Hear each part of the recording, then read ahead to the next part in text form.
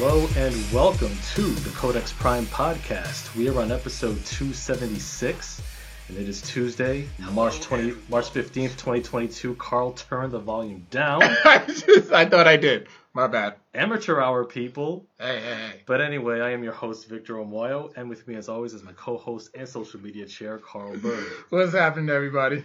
That's right. And joining us live in the Codex Prime Zoom studios, we have returning TJ Sterling, the creator of Alchemist, the comic, and we have Newton Lilavoie, the chief creative officer of Dream Fury Comics, and the creator of, collaborator of Crescent City Masters. Welcome, gentlemen. Hey, thanks for having me. Yeah. Pleasure to be here, gentlemen. Thank you for having me back. Of course. Having me, Victor Omoyo, my G. You know what I'm saying? Carl, when the bird is the word, you already know what. You just done souped this up already. Yeah, man. Yeah, we're here. We're live. We're doing it. We're on Facebook Live. We're just gonna talk shop about comics, nerd culture stuff. You know how we do every week. Yeah, we'll talk a bit about what y'all been up to, how's life, and we'll see where the conversation takes us, And before we get started proper, we just want to give a quick shout out to our sponsor of the podcast, Silk City Hot Sauce. Yes. Silk City Hot Sauce, they're a Vermont-based business. They have all sorts of unique flavors of hot sauce, from Erotic Fever to Jezebel to Badass Jew, and many other cool hot sauces with unique names. They even have a maple syrup flavored hot sauce as well, which you can pour over any breakfast sandwich, and it's 10 times better than it otherwise would be. Just go to silkcityhotsauce.com, use the promo code CODEX, that's CODEX, and you'll get 15% off of your order. That's silkcityhotsauce.com, CODEX, 15% at the checkout. Why don't you just do a voiceover commercial for them? I should, but Oh, that sounds good. I'm about to order online right now. And listen, I did a wing night the other night. Worth it. Yeah, they go really well with wings, as Carl can attest. Yes, air fryer wings. Absolutely. Let's go. But yeah, TJ, Newton, how's life in y'all's world? What's new? Good. So, we're down to the last hours of our Kickstarter, our Villainous Kickstarter. We surpassed our goal of 11,000. Right now we're at 16,125. I'm looking at the numbers now at 409 backers. And we've got 13 hours left to go. So, nice. I'm feeling good, and I'm sure TJ's feeling good about that too. All right, awesome. Yeah, it's been a grind, guys. You know what I'm saying? I think we were talking offline about this, but the Kickstarter is always interesting. I think you never know when what the wave is like, what the culture is like, on any given month. I think Newton and I typically drop projects during the summertime or during like early spring or whatever. So we wanted to do something special for Black History Month. So we dropped our campaign on February 22nd of the 2022. We were trying to line it up with the stars, you know what I'm saying, and really do something special, and we're just happy to be here to talk to you guys about it, because Villainous, the Kickstarter is for a new graphic novel series that Newton and I have collaborated on, and it's something that's kind of one of a kind, something that's never really been done in this particular space, so we're super excited about it. Yeah, I'm super excited. I already put my copy on reserve once you send me the link, and I'm really excited to get my copy. So let's just start this off. How did you two link up? Yeah, so we've known each other for a while. We're both independent comic book creators. We both attended a lot of the same cons. TJ more so than I, because he's the hardest working man in the indie comic business. That dude goes to almost every con. We've done a lot of cons together. We've hung out together, and I know just from watching TJ, he always, the way he moved business wise, was pretty much in line with the same way I move. So, when he approached me about, hey, let's collaborate on a story, it was sort of a no-brainer because, from the works that he's done with Alchemist and just the way he presents himself at cons and his great salesmanship, it was like both creatively and business-wise, it was an absolute, yes, because he's like I said, he and I think are in alignment in a lot of ways. So I was like, yeah, let's do this, let's create something beautiful. I hear that because I can attest to that because that's how TJ and I first met when at Rhode Island Comic Con a few years ago, and as I walking the floor, he stopped me, and then we had a small conversation. I picked up Alchemist Zero. He signed my copy, and then he's been on. This is his second time on the show, so we've been we link up. We link up every chance we get. So what's the inspiration? Actually, tell us about Villainous, the character and the story itself. Yeah, Villainous is a sci-fi cyberpunk Afro-punk noir crime story centered around the world's most notorious villain known as Shatter. Shatter is the quintessential anti-hero villain character that instead of like most heroes or even some anti-heroes that want to just reform or alter or change a system or make a system better, Shatter wants to completely destroy the system that is, like a cancer of the city of Demetropolis. Demetropolis is like a large, expansive mega city in the future in the year 2156. Or was it 2156, Newton? I think it was 2156. Yeah, it was 21 something. Yeah. 23rd century or whatever. And, we've got floating cars, we've got robots, we've got cyborgs, we've got, hover bikes, I'm saying? Any of the cool stuff that you guys love from the cyberpunk genre, you're going to love, is in this comic book. We're, huge fans of, like books like The Fifth Element or artists like Mobius. And we really wanted to kind of give people, a dope story that also spoke on some social issues, that talked about classism, that talked about racism, that talked about all the isms, indirectly, and just, what it looks like for people to live in a city that's become completely overrun by politics and corporations. So it's really an interesting, look into this world, but it's also really dope because you're not just getting one comic book with this offering, you're getting three. Whether you pledge for a physical printed graphic novel that has 3 comics in it, or you go for the digital version, you get 3 comics, and that's really like a big chunk of the story, like right up front. And of course, I love my physical media. That's the one I chose. So, if we pledge for these, will we get our copy signed? Of course, man. All right, cool. We'll sign twice if you want. All right, cool. So, what was the inspiration for the character? I think you kind of mentioned it, but yeah. So we wanted to create an anti-hero. We wanted to create someone who was atypical. As most anti-heroes are. You look at Lobo. You look at Deadpool. They're very different and unique. And Shatter is, even on that same mold, he's somebody who sits in between the good guys and the bad guys, right? Because he's that guy, he's that one person who wants to destroy the system, right? But the typical good guy in our story, we have a Destruct, right? They're the rebel organization fighting against this oppressive government, right? So they're the good guys, right? But the way they operate is they're secretive. They're trying to they're saying the system's broken and they want to fix it, right? But Shatter's like, the system's broken, yes, but I want to tear it down. So a lot of what Shatter, even though Shatter's fighting against the oppressive system too, he bumps head with the good guys, right? Because he's he's at the point where he's doing these chaotic things that interferes with Destruct's plans, right? So there's that friction in their button heads. So he kind of sits in the middle, you know.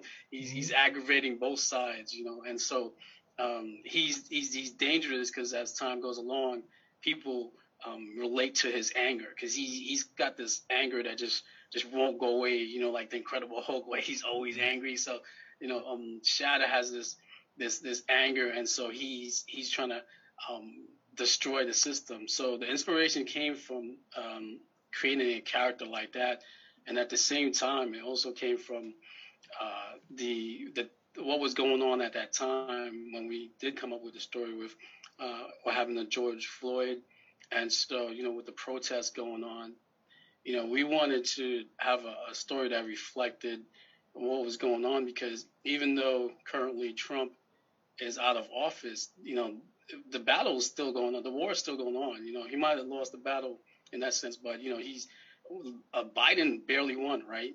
In my book, like, so there's a large portion of the country that feels the same way that Trump does, right? So we asked ourselves, well, what if in the future Trump becomes the George Washington version? He ushers this whole new era, and he becomes the hero. And so they changed the narrative. So the typical people that we expect to be the good guys are now the bad guys, right? Thus, you know, the play in words on the title of the book, Villain Us, right? There's this narrative or this attempt to always villainize minorities and or just people in the lower class. So that's where the inspiration comes from, you know, both trying to create an anti-hero character and the current environment going on. Right, gotcha. So like, did you find, like, say the like the city it takes place, or the setting, the metropolis, did you find any inspiration for like how the city looks in other mediums? Like, for instance, Wakanda. What we saw in the movie was actually modeled by Machu Picchu. So was there like a similar inspiration from that? I mean, I would say that, you know, because we really focused on creating the characters first, and that was, you know, Shatter and Malik F. Doom, the you know, Destruct, Prospects, what is it called, Major Strom, all the, you know, the support of the cast, you know what I'm saying? We focused on creating them, and then once we started getting the overall look for each character and how we wanted them to kind of, you know, feel, we started to have the artists, you know, build, you know, the cityscapes, and really it was, you know, referencing again, you know, the great Mobius, you know, who was, you know, the lead designer for the Fifth Element movie, and you know, so many other great, I mean, shoot, the guy who created Akira, which I can't think of his name. But yeah, you know, things like that, man. I think we just wanted a big, lush, chaotic city that was futuristic and progressive, but at the same time ran by corporations. I think that's the biggest thing that we're trying to showcase with this story, is that, you know, it's a question, like, what happens when, you know, if someone like Trump wins, or, you know, they begin to privatize these institutions that are government or state and local related, like law enforcement. If law enforcement becomes privatized to a point where it is, you know, part of a corporation now, what type of oppression, you know, could come from that? What type of violence could come from that? Because corporate interests are almost more than human interests. Well, they're typically more than human interests, especially now. It's kind of going in that direction. So, yeah, man, just making the city not just a backdrop, but a character as well. Gotcha. Yeah, and to that point, that makes me think of RoboCop, where OCP privatized the cops, and that's why they were able to like make like cyborg cops out of the corpses of like dead officers, like the title character. So maybe that struck me how dystopian that was, and basically how we're not seeing that to the extreme in real life, but we are seeing how, you know, corporations are, you know, essentially they're people, they're considered people legally, which is rather disturbing, you know. But yeah, man. think it's just interesting because, a character like Shatter is really the only character that could stand in the way of an engine that large. You know what I'm saying? But he definitely needs help. He's got an uneasy relationship and partnership with, the rebel organization known as Destruct. He doesn't work for them, but he kind of works with them. And, because he goes places that they can't really go. He's just not like the most likable dude. And I think when people read through the book, they're going to see why they can't really like Shatter, but then they can't unlike Shatter either. There's just a lot of interesting dynamics to his character. Interesting.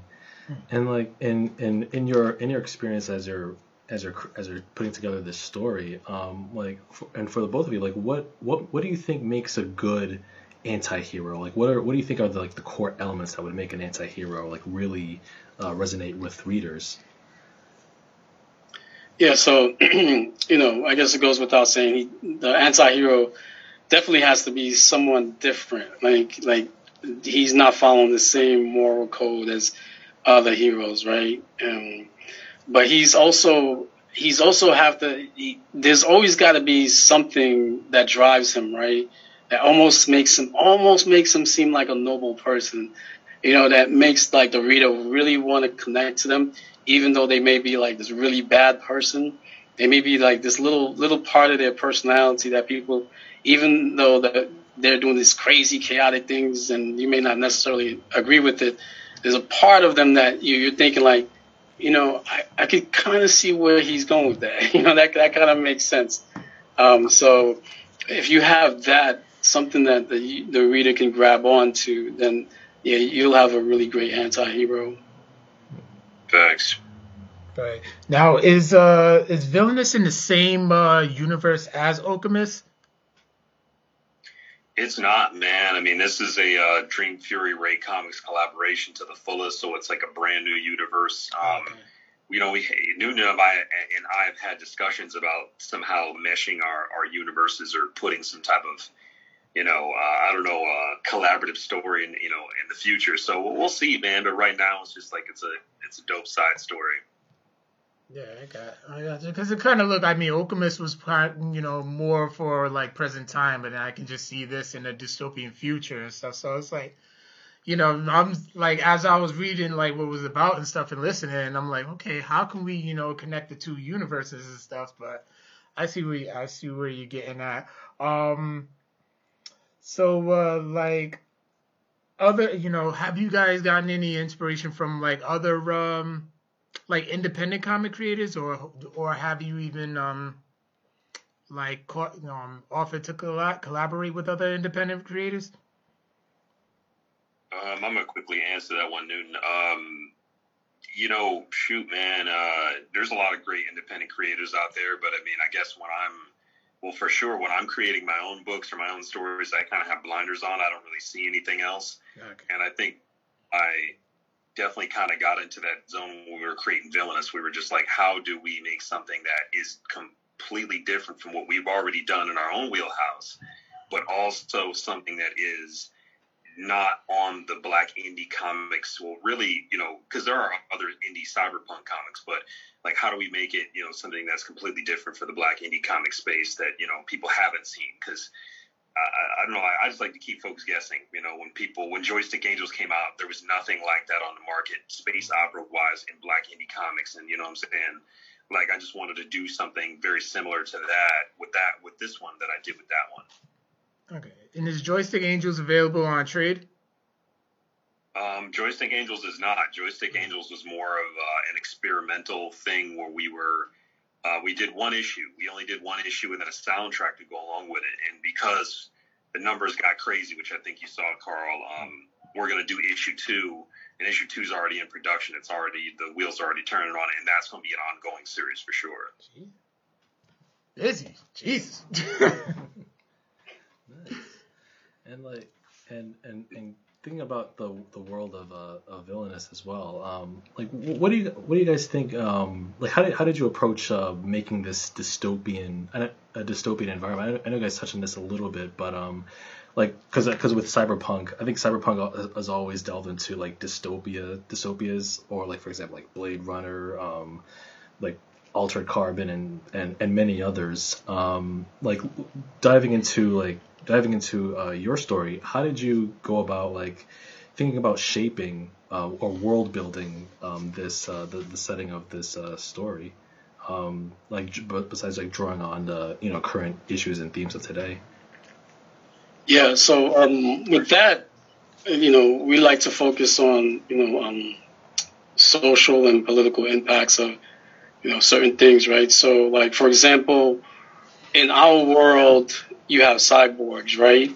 And typically in sci-fi, cyborgs sometimes are these cool guys with like these machine hands or robotic parts, and they could do these really enhanced stuff. And for the most part, cyborgs are kind of cool or at least interesting characters. But we kind of flipped it where being a cyborg in our world was something like it represents your class, right? Because poor people can't afford the more bioengineered, body parts or things that are cloned, and so they end up using cybernetic parts made out of metal, right? So that's a form of classism there. In our books, cyborgs are discriminated against, right?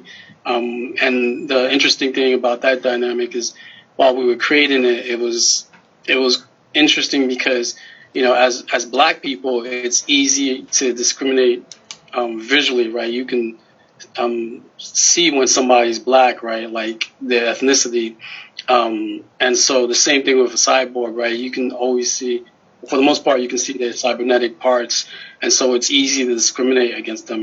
There's, so that's one of the aspects that we try to create, and we're constantly asking ourselves, well, in this world, what would be different if going back to what we said earlier, what would be different if Trump won, right?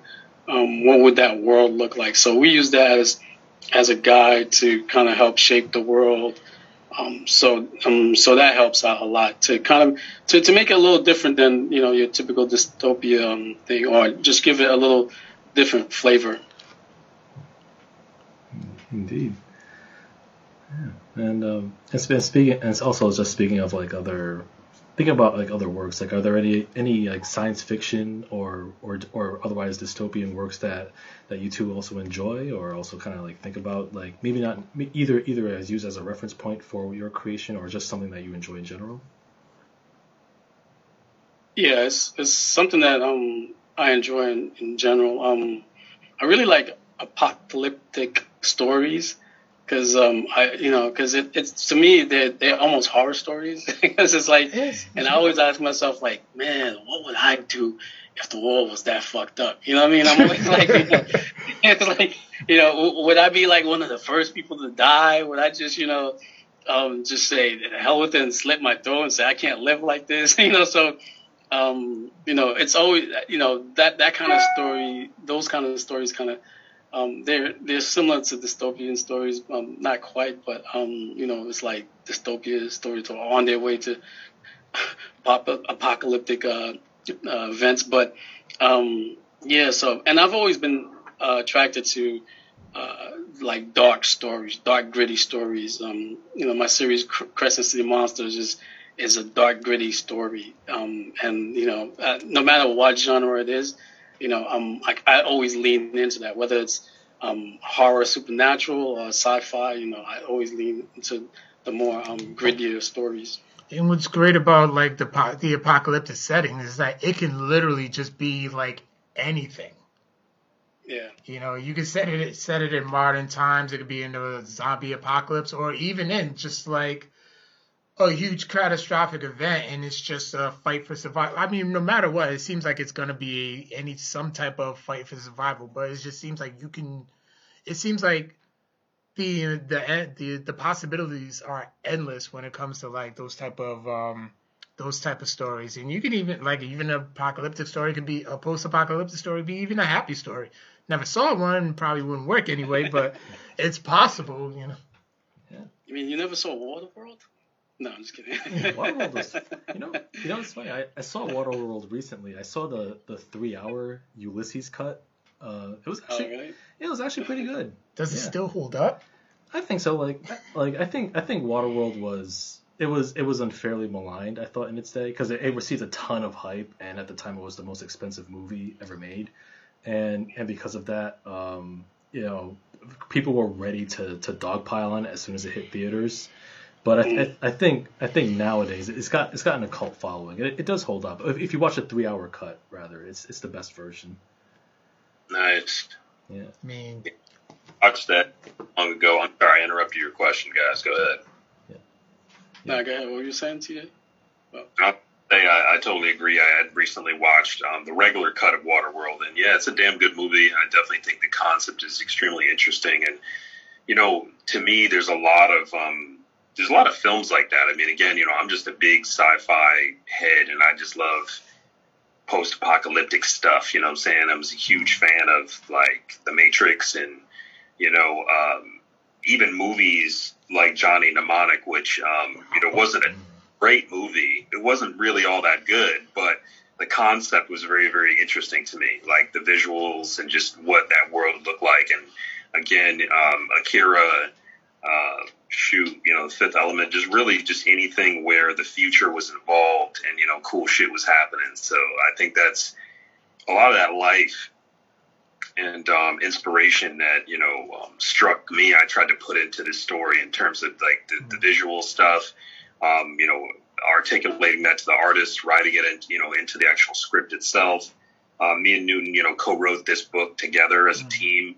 So he's had certain sections and I've had certain sections, and we combined them like Legos. So it's been fun, man. You guys are going to like this story. It really kind of catches you off guard. You're not going to expect what we're about to give you for sure. I definitely can't wait. Man, so when it comes to your art, TJ, do you usually go digital or are you more traditional? So for Villainous, I actually haven't drawn anything.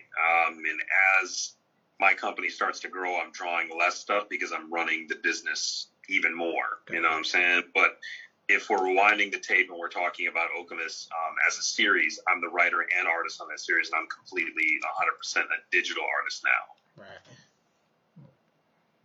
Yeah, and what is it about the like working digitally that you enjoy the most, as opposed to like the old tried and true methods of like pen and paper? It's cleaner. It's more streamlined. You know, if I've got edits or changes I need to make and you know, I can make them in a matter of moments. I mean, Command Z and Edit Undo is like, you know, your best friend. You're a digital artist. I mean, I mean, penciling, like you lock it down and just like ride out with it, whether it's good or not. You know what I'm saying? I mean, you could erase it, but the weird part about it, there's a psychology to it. You are erasing and erasing and erasing over and over and over again, and you have to go through that arduous process of like laying down artwork and then, you know, creating something from that inspiration and then removing it. Versus digital, you can draw on various different layers, and you know, this psychology, because you know that it's easier to use and it's more friendly to use, it makes you more engaged and locked into the artistic process of drawing. So, at least in my personal experience. Right. Right. So what is it like when? Because I know, you know, when it comes to like writer's block, when it's just yourself, you know, that's something that you can kind of take accountability on and stuff. But when it comes to like writing with someone else, and then somebody comes up with writer's block, or maybe even a situation where the both of you come up with writer's block, like how would you two particularly handle that situation? To be honest, for this story, we haven't really come up with writer's block. Really? Yeah, no writer's block really. Maybe it's just a matter of timing. And the thing is, we both work on, you know, our other side projects. So it's not like, you know, we're constantly thinking about Villainous. So I think the fact that we have other projects kind of help refresh our mind. And so when we're back on Villainous, like when we meet up and we're talking about what we're going to do next, it's something new. so and it's fresh. So it's like, all right, I've been working on Crescent City Monsters for a while, but now I'm switching back to Villainous, and it feels like, okay, this is something new. My brain is kind of like a little bit more excited about this because I haven't been working on it for a while. It's not like day in and day out I'm working on Villainous. So so far, we haven't had any really writer's block. I think that's the best part about collaborating together because we can feed off each other. We'll be spitting out ideas out, and we're like, what about if we do this? And then, and then there might be like one part of what we said that is like, oh, that thing that you said there. What if we expand on that and we focus on this and we can apply that to the previous chapter that so it flows like that, and the collaboration is good in that sense because typically, when I write solo and I have to solve a problem in my head, it takes a while. It's like, oh man, I gotta go walk my dog, and then maybe that might not work. I can't think of anything, Right. So I gotta process what I need to do to because when you write, it's like, and it's almost like, so I'm a computer programmer, like my regular 9 to 5, and I write code, and sometimes you have to debug and fix a problem. It's almost the same process for like writing. It's like you have this problem and you need to fix it. So you're thinking like, okay, what can I do to move the story along, to make sure that everything's going smooth because you can just throw anything out there, but you need to throw something really good. That makes sense, right? So You're right. So it's the same process, but when you have, I found that when it's two people, it's easier to resolve problems that you may have because the other person is thinking of something that you may not have. But I mean, if TJ wants to add to that, that's from my perspective. The writer's block hasn't really been an issue. Yeah, I agree. It's you got two people in a room, you come up with ideas pretty quickly, and the beautiful part about it is you're just feeding off of the other creative energy, so it can easily give you, another thing to jump at. So it's been dope, man. I'm I couldn't have asked for a better co-creator on this series for sure. Dope. So tell us about the artists that you guys collaborated with for this project. So you said you did none of the art, TJ? Yeah, I didn't do any of the art this time. Again, similar to Joystick Angels, I served as just a writer and a creative director and, character designer, really. And same thing with Villainous. We hired two different artists. The first artist we had was a guy named Edgy Zian, who's a French guy out of France. And he did the very first volume, which was issue 1 of Villainous. And then for issue 2 and 3, we got a different artist, a guy named Salomon Farias, and he's a gentleman out of Chile. And he does some absolutely incredible cyberpunk, style stories. The reason why we picked him is because cyberpunk is kind of his forte. He just knows how to draw buildings and backgrounds and characters and ships and anything mechanical. He does really, really well. So we've got the colorist from Joystick Angels actually came back for this book, and that's Loris Ravina out of Italy.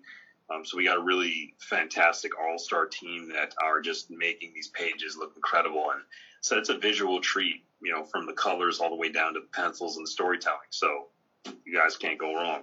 Yeah. How did you link up with them? Just being around, man, being around the industry. I mean, Newton, well, I guess Newton, you can speak to this, but yeah, Newton knew Salo. We found Ed through, I think, DeviantArt or something like that, or ArtStation, one of the two. And again, Loris has done a whole bunch of work for me in the past. So again, it's just your personal Rolodex, and then, whoever else you can find that strikes the chord.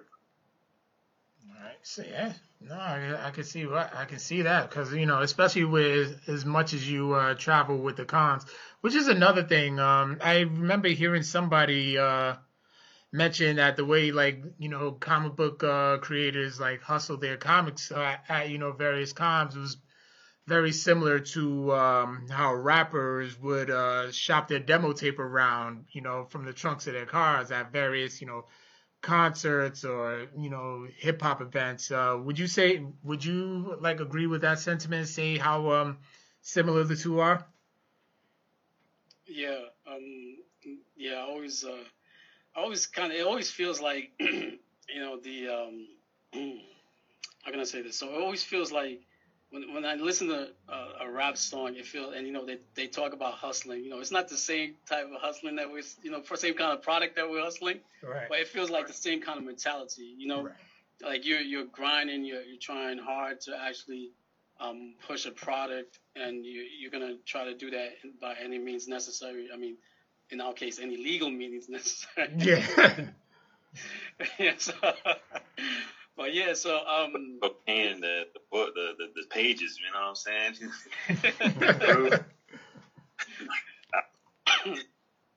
So yeah, it feels, it kind of feels like the same thing, and it's not even just the hustle too. It feels like sometimes like we're like, I don't know, like you kind of represent us like as different rappers, because every comic book has its own different style, right? Just like rappers have their own different style. So, right.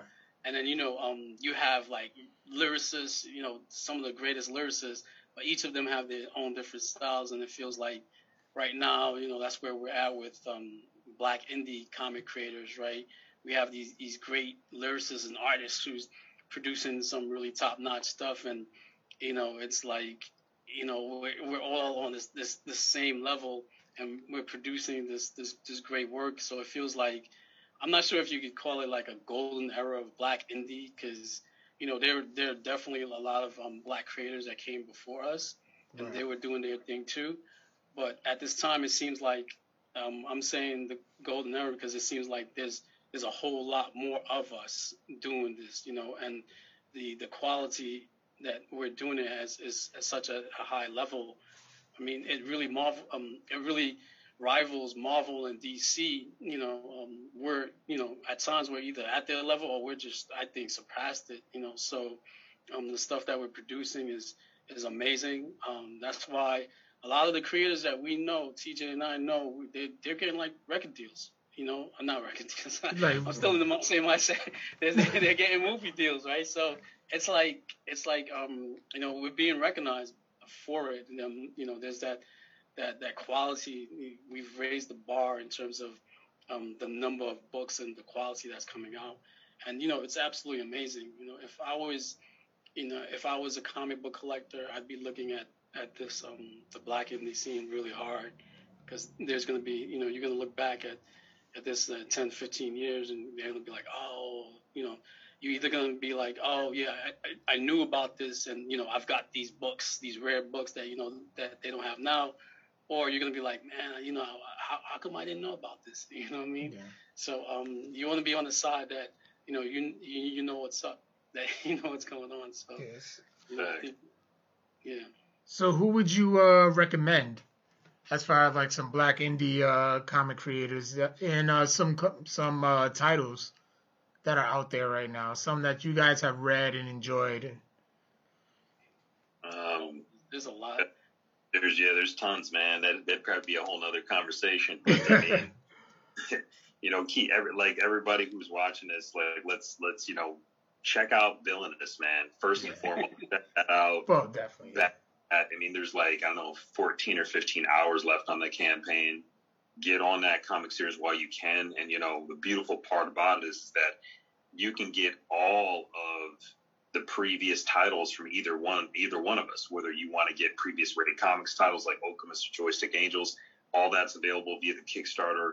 If you want to grab some stuff from Drake Dream Fury Comics, all of his entire collection is on the Kickstarter. So it's perfect time to get into two amazing Black indie comic companies that are really doing something special. So I encourage y'all to check out the campaign ASAP. You hear that, Vic? Oh, I will. I already did.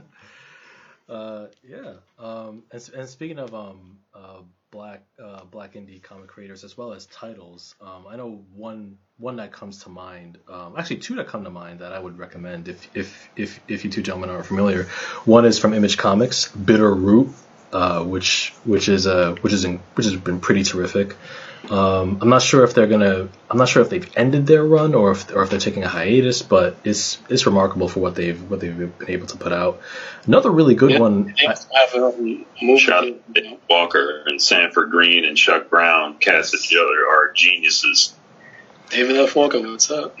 Yes. Chuck Brown. Oh man, yeah, and yeah. Side note: if we could get them on the show, that'd be great. But don't tempt me. I will work on it. All right, but yeah, yeah. Plus I love their essays at the end of each issue. Another really good one too that I recommend is from Tim Fielder. It's a graphic novel called Infinitum. I don't know if either of you have heard of that one. Yeah, I read that thing. That thing is mind blowing. I love that book, man. It's great. Yeah, that was absolutely phenomenal. I actually checked out a copy at my local library, and I'm like, what? This is like fantastic. It's kind of like a big, like a time traveling through line, and just the concept that it explored was a really good example of like that Afrofuturist storytelling. Yeah, that's definitely Afrofuturistic. I mean, and you can't even really describe the story. It's like you can explain the story because it's just like something that's like okay, I've never read anything like it, and Tim's artwork is amazing too. Nice book too. It's like hardcover, amazing.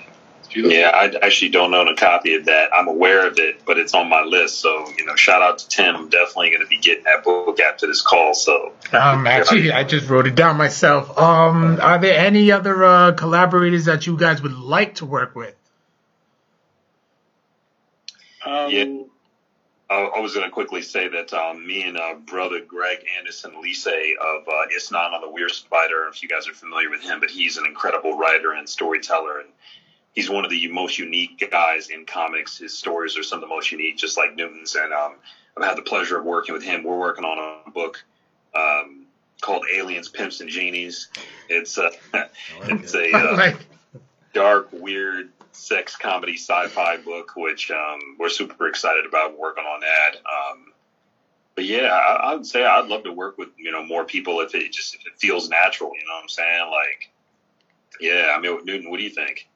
Well, you and Greg about to do something too, right? Yeah, me and Greg's supposed to be working on something, but the guy's always busy. We've got like the skeleton of the story down. We think because both of us already have that supernatural horror genre kind of thing, so we're thinking about writing a story on that, based on two female detectives. And so, kind of, we're still working on that, fleshing that idea out. I might, and there's a possibility. I usually don't announce stuff like this because it's really early, but there's a possibility that Keith Cross and I could be working on something. I'm not familiar with Keith Cross. He's the creator of Day Black. Amazing artist. He too is in the guys in comics too, man. He's a good dude. Yeah. He's a really, really good dude. So he's so we were talking about collaborating on something. The interesting thing about Keith Cross is his imagination is crazy, man. It's like it's like. So, I could think of like unique stories, but they're still kind of grounded. But, Keith Cross's story sound like he was really smoking something when he thought of it. Yo, how did you even think of that? So yeah. That might be something, but it's not, there's no like, how could I say this? Like, super definite plans, but, that might be happening soon, or in the near future. Okay. So for you guys, what is like the most fun part of comic creating? Like the part that you enjoyed the most? Just seeing the script come to life, man.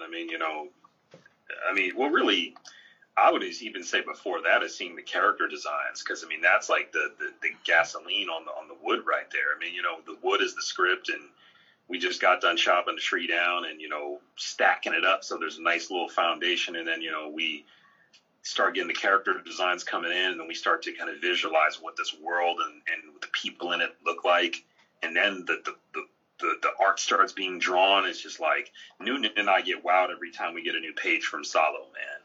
Our current interior penciler, he's just so fucking dope. You know what I'm saying? Like, he's just that guy. Like, when it comes to sci-fi, cyberpunk books, like, he's literally probably like the best out there right now. And I get blown away every time I see his work, man. So I'm just the process of receiving the art. Yeah, same here. Like, every time you get a new page, it feels like Christmas. It's like, oh snap! So it's like, and you get to see how the artist rendered your pages, which is always a cool feeling. I just absolutely love it. And then the second, I think, the best thing is when you actually get the book, the physical book, and when you actually print the physical book. That's just like an amazing feeling. I don't think I can ever like take that for granted, because it's like you have this book and it's something you create and you flip through the pages and you're like, wow, Yeah, you get that fresh smell. Yeah, you can actually hold the hard work in your hand, So, and then just being able, once you have the physical book, you can just share it with the world. You can be like, here's a copy of my book. Here's a copy. It's like, so that's a great feeling. It's like, it's like one of the best feelings. I remember when my first printing, I was like, a little tear came to my eye. I was like, oh my god. But it was like a great feeling. It does sound like that. Like, I could just imagine, like, when you just like open those pages and then you get that, how when you get that fresh new book and then there's a smell that comes to it. Yeah. And it just kind of hits you and you just want to like smile. So I mean, there goes my next question. If you prefer digital or like physical medium, because to me, there's just nothing like physical media. Like, I'm a collector myself, and I just like there's something about just holding it instead of just scrolling. We scroll on our phones all day, so I mean. Yeah, for me, it's like I've learned to love digital, right? Because it turns out that now my digital collection is way larger than my physical collection, right? Right. And while I read a comic book, if I read a digital comic book that I'm just like, I just love, I will buy the physical book, because that's my preference. I'm like, I rather, if I really love it that much, I'll buy the physical book. So for me, it's like, I still like digital because they still do some cool things with how they do the panels, the dynamic panels sometimes. So if you don't want to read it page by page, you can read it by panel by panel. That's kind of cool. And plus, with digital, you save space. I mean, that's true. Boxes. And sometimes I catch it, on sale like Comixology. Those big sales that they have. Right. So but I'm not sure if you can see, but I still have my books here that I can't live without. So. Yeah, I like both the physical and the digital versions. Nice. Yeah. I'm also more of a physical media collector as well. Although I really do appreciate, like, because I'm a huge film buff, so like I appreciate a lot of like great films that are available like on streaming platforms. But if there's like one that really grabs me, that really hits me, that's like I need to seek out the physical copy. And if there's like a fancy special edition, I'll spring for that as well. So, but yeah, I think there's always a space for physical media, even if we get into like well into this century. I think there's always going to be that space for that. I mean, even vinyl records are still a thing. Yeah, and I think that even even I saw in Newberry Comics they're bringing back old cassettes like for like new albums, like a really niche thing to like retro thing to bring back. I don't know if they're gonna bring back 8 tracks, but that's gonna be a thing to see. Yeah, the one cool thing about cassettes that I have to say is so back in the days when they had the mixtapes and Yes. you used to have cassettes, right? Sometimes you could only get a particular mixtape, somewhere else that was like rare. You had to go find it. They even though they would bootleg and make copies of it, some of them were rare. Like you had to actually go physically hunt for a cassette tape, right? So when you think about that aspect of the cassette tape, it wasn't really for CDs. I think by the time the CDs came out, you didn't really have to hunt for a CD. It wasn't like the same Right. with the tapes. So I think that aspect of it is kind of cool because now you're kind of like this in this like kind of like what you said in the niche world or underground world where people appreciate this thing and there's only one way to get it and there's this physical way. It's not like you could easily go online and download it. So I can see why tapes would come back just because of that aspect. You know what I mean? And then the fact that there's not a lot of tape players anymore, you can and it's kind of like it's more of like that exclusive thing. Like sometimes you don't want to do everything that everybody else is doing. You want to a lot of people who want to feel like real or dedicated to the art or the artist. They want something special about it, something that not the masses are doing, something different. And I could definitely see why cassettes would play into that. And the one thing too, going back to the physical versus the digital comics, is the one thing I'm not sure if it's the same with you guys, but when I read a book, the physical book and the electronic version, it's different. It's like not just different like in like just because it's digital and physical, but like reading it is different. Right. It's like for some reason like I might catch or look at the artwork a little different on the physical book than the digital. Not to say one is better than the other, but the feel is like really different. Like in the way I process the artwork and the story. It's like two different feels. Like sometimes like the feels are different. I'm not sure why, even though you're reading and looking at the same piece of artwork. Yeah, me and my girl was talking about that. We was talking about that about a week ago, but it was more of the difference between like physical media and like audiobooks. It's just like you don't really necessarily process it the same. Like I listen to a lot of podcasts, but I'm like I argue back with the podcast in my car. Yeah, it look crazy to everybody, but I mean it's something I do, and then I would end up doing that if I was listening to an audiobook, whereas like where I'm holding a physical piece of media, I'm like more it's like I'm more immersed into that universe that they're telling. Whereas like if I'm listening to it, I can get much more easily distracted. Yeah. I'm a big audiobook person too. I was and it's and you know what? It helped me listen more. Because I used to really have a short attention span. When people talk, you talk for more than 2 minutes, I start. Yeah, I still do. But but it helped train me really because I started listening to maybe like 3-4 years ago. Once I started listening to podcasts and audiobooks, like I can actually like listen to people a lot longer than I used to before. Which also helps out in the personal life and at work. Now I'm in meetings. I'm like actually able to focus on what people are saying, but it's a great exercise, and the audio part is a good way to process information. It's an interesting way because you're processing it differently, and you're right in that respect. It's always different than when you're reading the book, because you're processing it and the way you absorb the information and retain it, and maybe even think about it. Because when you're listening to stuff, it's a little bit more passive, and maybe you can really think about like what they're saying while they're talking. When you're Right. reading, I think it's more like you're more focused, so you're processing it, but you might not really think about it deeply. At least for me, that's the one thing I find about audiobooks.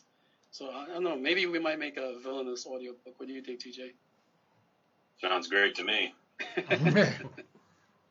Yeah, I feel like y'all could just take Oakham. I mean, now, Oakham is still in Villainous and just put it on like all different types of platforms where like I can just as judging from the artwork that I've seen, like I can picture Villainous being like an amazing like animated movie. That's all. Just I'll try my hand at some voiceover work. We need everybody who's watching the video to go to the Kickstarter and help us get these numbers up so we can do more. We can give you guys more issues and more stories and more everything. But, it starts with the capital and the support. And, you guys have always supported us. So we definitely appreciate it. But, jump on this one as well. You're going to love it. Absolutely. Oh, absolutely. I still got to catch up on Alchemist. Like, I think I'm up to like issue 4 and it's out of what, 6, I believe? Yeah, 5 just dropped last year, so okay. I mean, you can get 5 on this campaign. Actually, it's part of it's an add-on. So I mean, or you can go to my website raycomics.com and get it there. So yeah, there's plenty. There's definitely plenty. Yeah, and I do want to get Joystick. I do want to get Joystick Angels as well too. So. Oh man. I know I slacked a bit. But oh man. Thinking about this, what advice would you both have, if any, for anybody who's looking to either like start writing stories, or not just comics, but like either like whether it's like writing stories, writing a comics narrative, or even drawing, or even somebody who wants to like get into like creative writing, essentially, like similar to what you guys do. Maybe not necessarily on a professional level, but even just for fun. It could be anybody. Could be either, whether it's a young kid watching or someone our age, someone who hosts a podcast. What advice would you give for them? Yes, please. Just start, man. Just work. You know what I'm saying? Like it's. I think people just have these ideas and they, like, oh, I have an idea for this, and they want to tell everybody about the idea. But, write all your ideas down, don't share a whole bunch of them, you know what I'm saying? Keep them close to your chest, and then, do your homework. Because if like, hey, I want to write a cyberpunk comic, like research as much cyberpunk as you can so you're completely, like fully aware of like what those worlds look like and what they're about, and then start writing and then start drawing and just start, you know what I'm saying? Just like do. Yeah, same piece of advice here. Just start writing. No matter, don't wait until like you're if you're stuck, like for like, let's say you're stuck for an ending, don't use that as an excuse to not write. Even if like you haven't really even fleshed out the idea, or you have a scene that sits in the middle of the story but you don't know the beginning and end, just write that. You know what I mean? That's TJ's right. That's absolutely the best advice.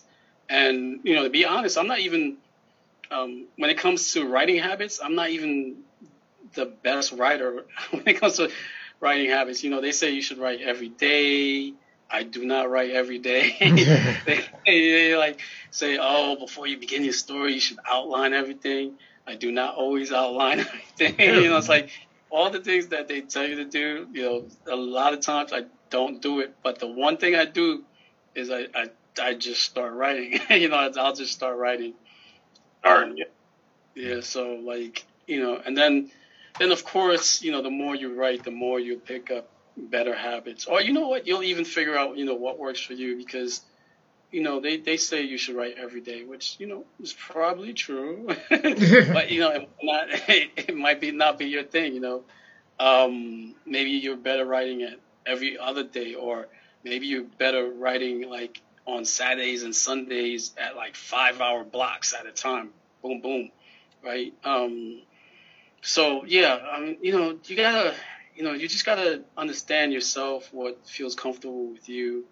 Don't feel like you'll hear all this advice, like I said, all the different advice that they tell you, that how you should write or what you should do, and it's all great advice, because I've heard them all, and they're true. Like they'll say, make sure you find a space that's comfortable and that you can write, and that helps you trigger the writing process quickly, And so things like that. But at the same time, don't kick yourself in the ass because you haven't done that. Don't get down on yourself because you're not writing every day.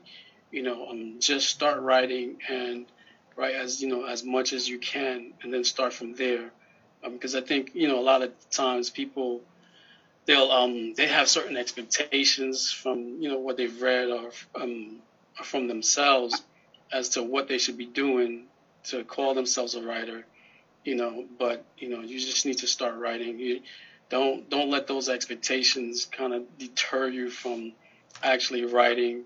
Don't get into this negative cycle of like, I want to write, but I'm not writing, or I'm not doing this, and and then don't write, right? Because you're getting down on yourself. So just avoid the cycle by just acknowledging that you're figuring things out, as you're going along, trying to get comfortable with what you're doing, and then once you get there, you'll figure out what works for you, and then you'll see.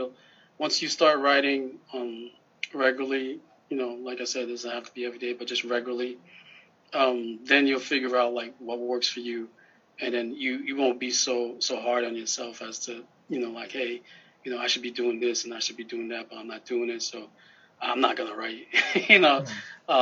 So yeah, just write and don't be hard on yourself. Good start. Yeah. Indeed. All right. Yeah. All right. So you got anything else, Vic? Dang, I think we hit a lot of great points. I'll say once again, where can we find y'all's work, and if there's anything y'all want to plug, please plug it away. Yeah, tell the good people where they can find y'all's stuff. Yeah, so we still got the Kickstarter campaign going on. It's going to end in a few hours, and you can support the Kickstarter campaign by going to villainous.com. That's VILLAINUS.com. It takes you straight to the Kickstarter page, and you can support us there. If you're on social media, you can go to Villainous Comic. Follow us at Villainous Comic, and the link is there in our profile page. And my personal social media handle is Dream Fury Comics. That's DREAMFURY Comics across Instagram, Twitter, and Facebook. Nice. All right. Perfect timing, guys, to get everything Ray Comics and Dream Fury Comics is this Kickstarter. Villainous.com, VILLANUS.com takes you right to the Kickstarter page. We've got digitals, we've got prints. It's an 80-page graphic novel. It's an absolutely incredible cyberpunk noir story. You're going to love this. So check it out before it ends in the next few hours. And if you want to check out Ray Comics stuff, or you want to, ask me some questions offline, at Ray Comics everywhere, at RAE Comics on Facebook, Instagram, Twitter, and Snapchat, TikTok. No, I'm not on those. Don't go down that sinkhole. Exactly.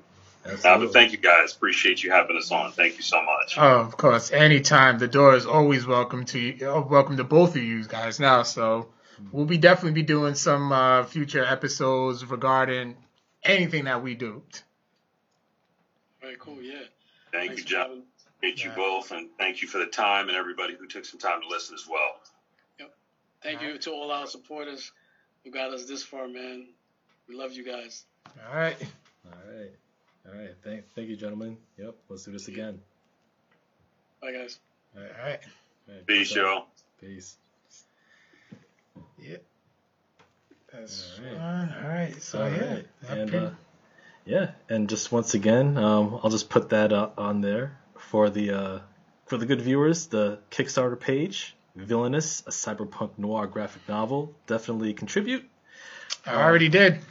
Yeah, I'm gonna do so. Right after this, seriously, because I had some other stuff, but I'm gonna get on that because I'm really interested in this story. Because I'm always down for some cyberpunk stuff. Oh god, you hear the way you Jones about Blade Runner? Oh my god, Blade Runner 2049. Yeah, if you see Blade Runner, that reminds me, I gotta get the original Blade Runner on 4K Ultra HD. Oh Jesus, I gotta get that because if you see Blade Runner 2049 on a 4K Ultra HD disc on an OLED. Oh man. Listen. Oh no! Don't even do it. Don't say it. Don't say it. Clean up on aisle 4. Oh Jesus. Clean up on aisle 4. That's all I gotta say. Non-stick panels. I gotta give you that. But anyway. I know. But yeah. But I'll tell you what's not disgusting. Please get yourselves some Silk City hot sauce. Indeed. Big shout out to our sponsor. But I do wanted to make sure it is on a somber note. I did wanted to make sure that we do shout these out. We lost 2 greats over the past few days. One starting with William Hurt, a longtime actor, and Thunderbolt Ross, who played Thunderbolt Ross in the MCU, which I'm really sad about because we was gonna get Red Hulk. Yeah. It was hinted in Black Widow. I'm like, oh, Red Hulk's coming. So. Yeah. William Hurt. Yeah, you were going to get him in as Red Hulk, and yeah, he was a terrific actor. Oh, absolutely. If you want to get into some William Hurt films, I do recommend a few. There's definitely a few that I recommend. One is Body Heat with him and Kathleen Turner. That was really good. Kiss of the Spider Woman with Raul Julia.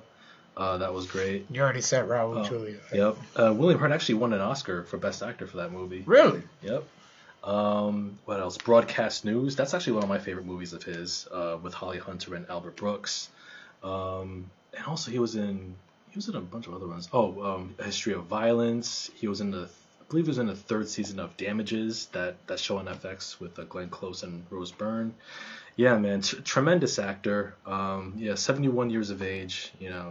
I still say Gone Too Soon. Oh, absolutely. Yeah. Another one that's Gone Too Soon, and Scott Hall.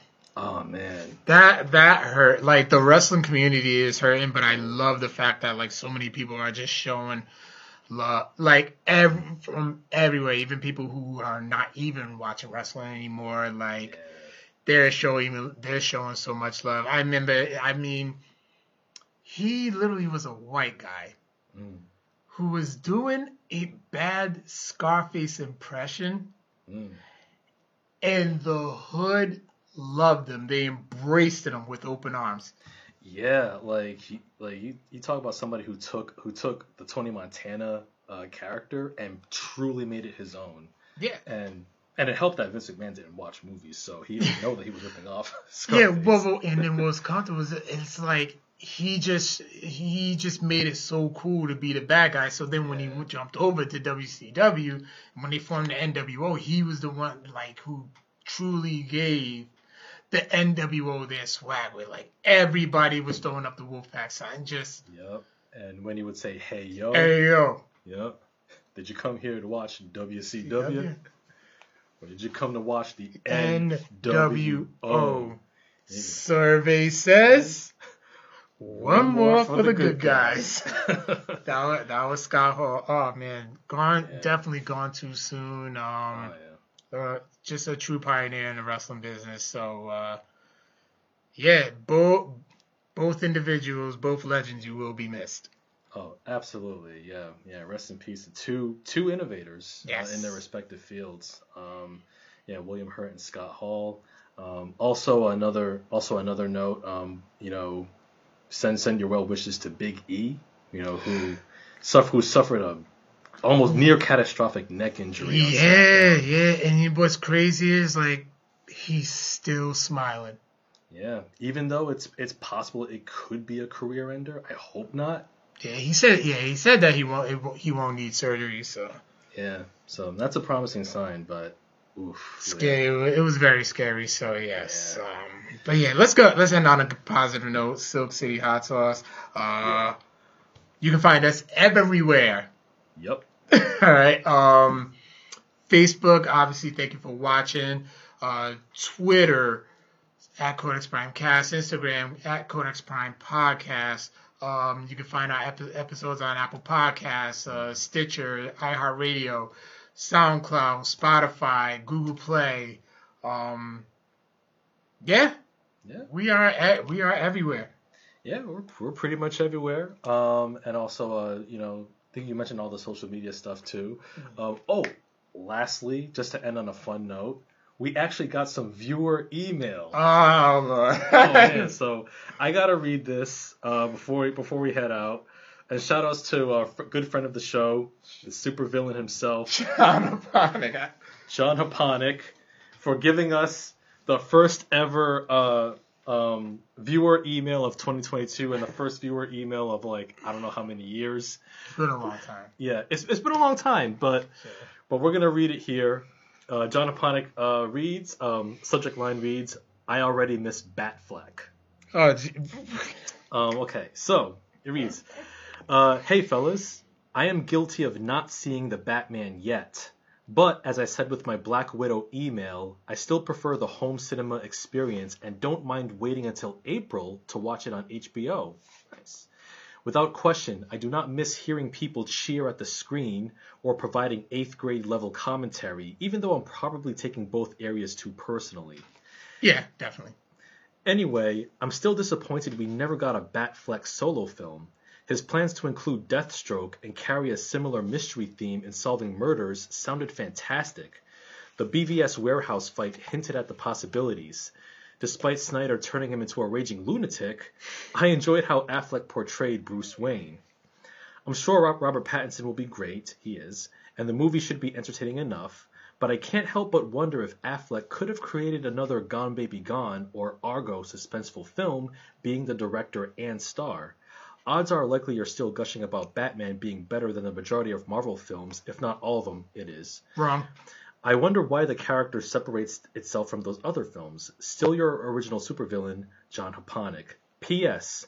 Peacemaker rocked, and it opens the door to endless possibilities with DCEU expansion, especially if they move forward with GCPD, Gotham City Police Department, by using Batman villains we don't normally get to see.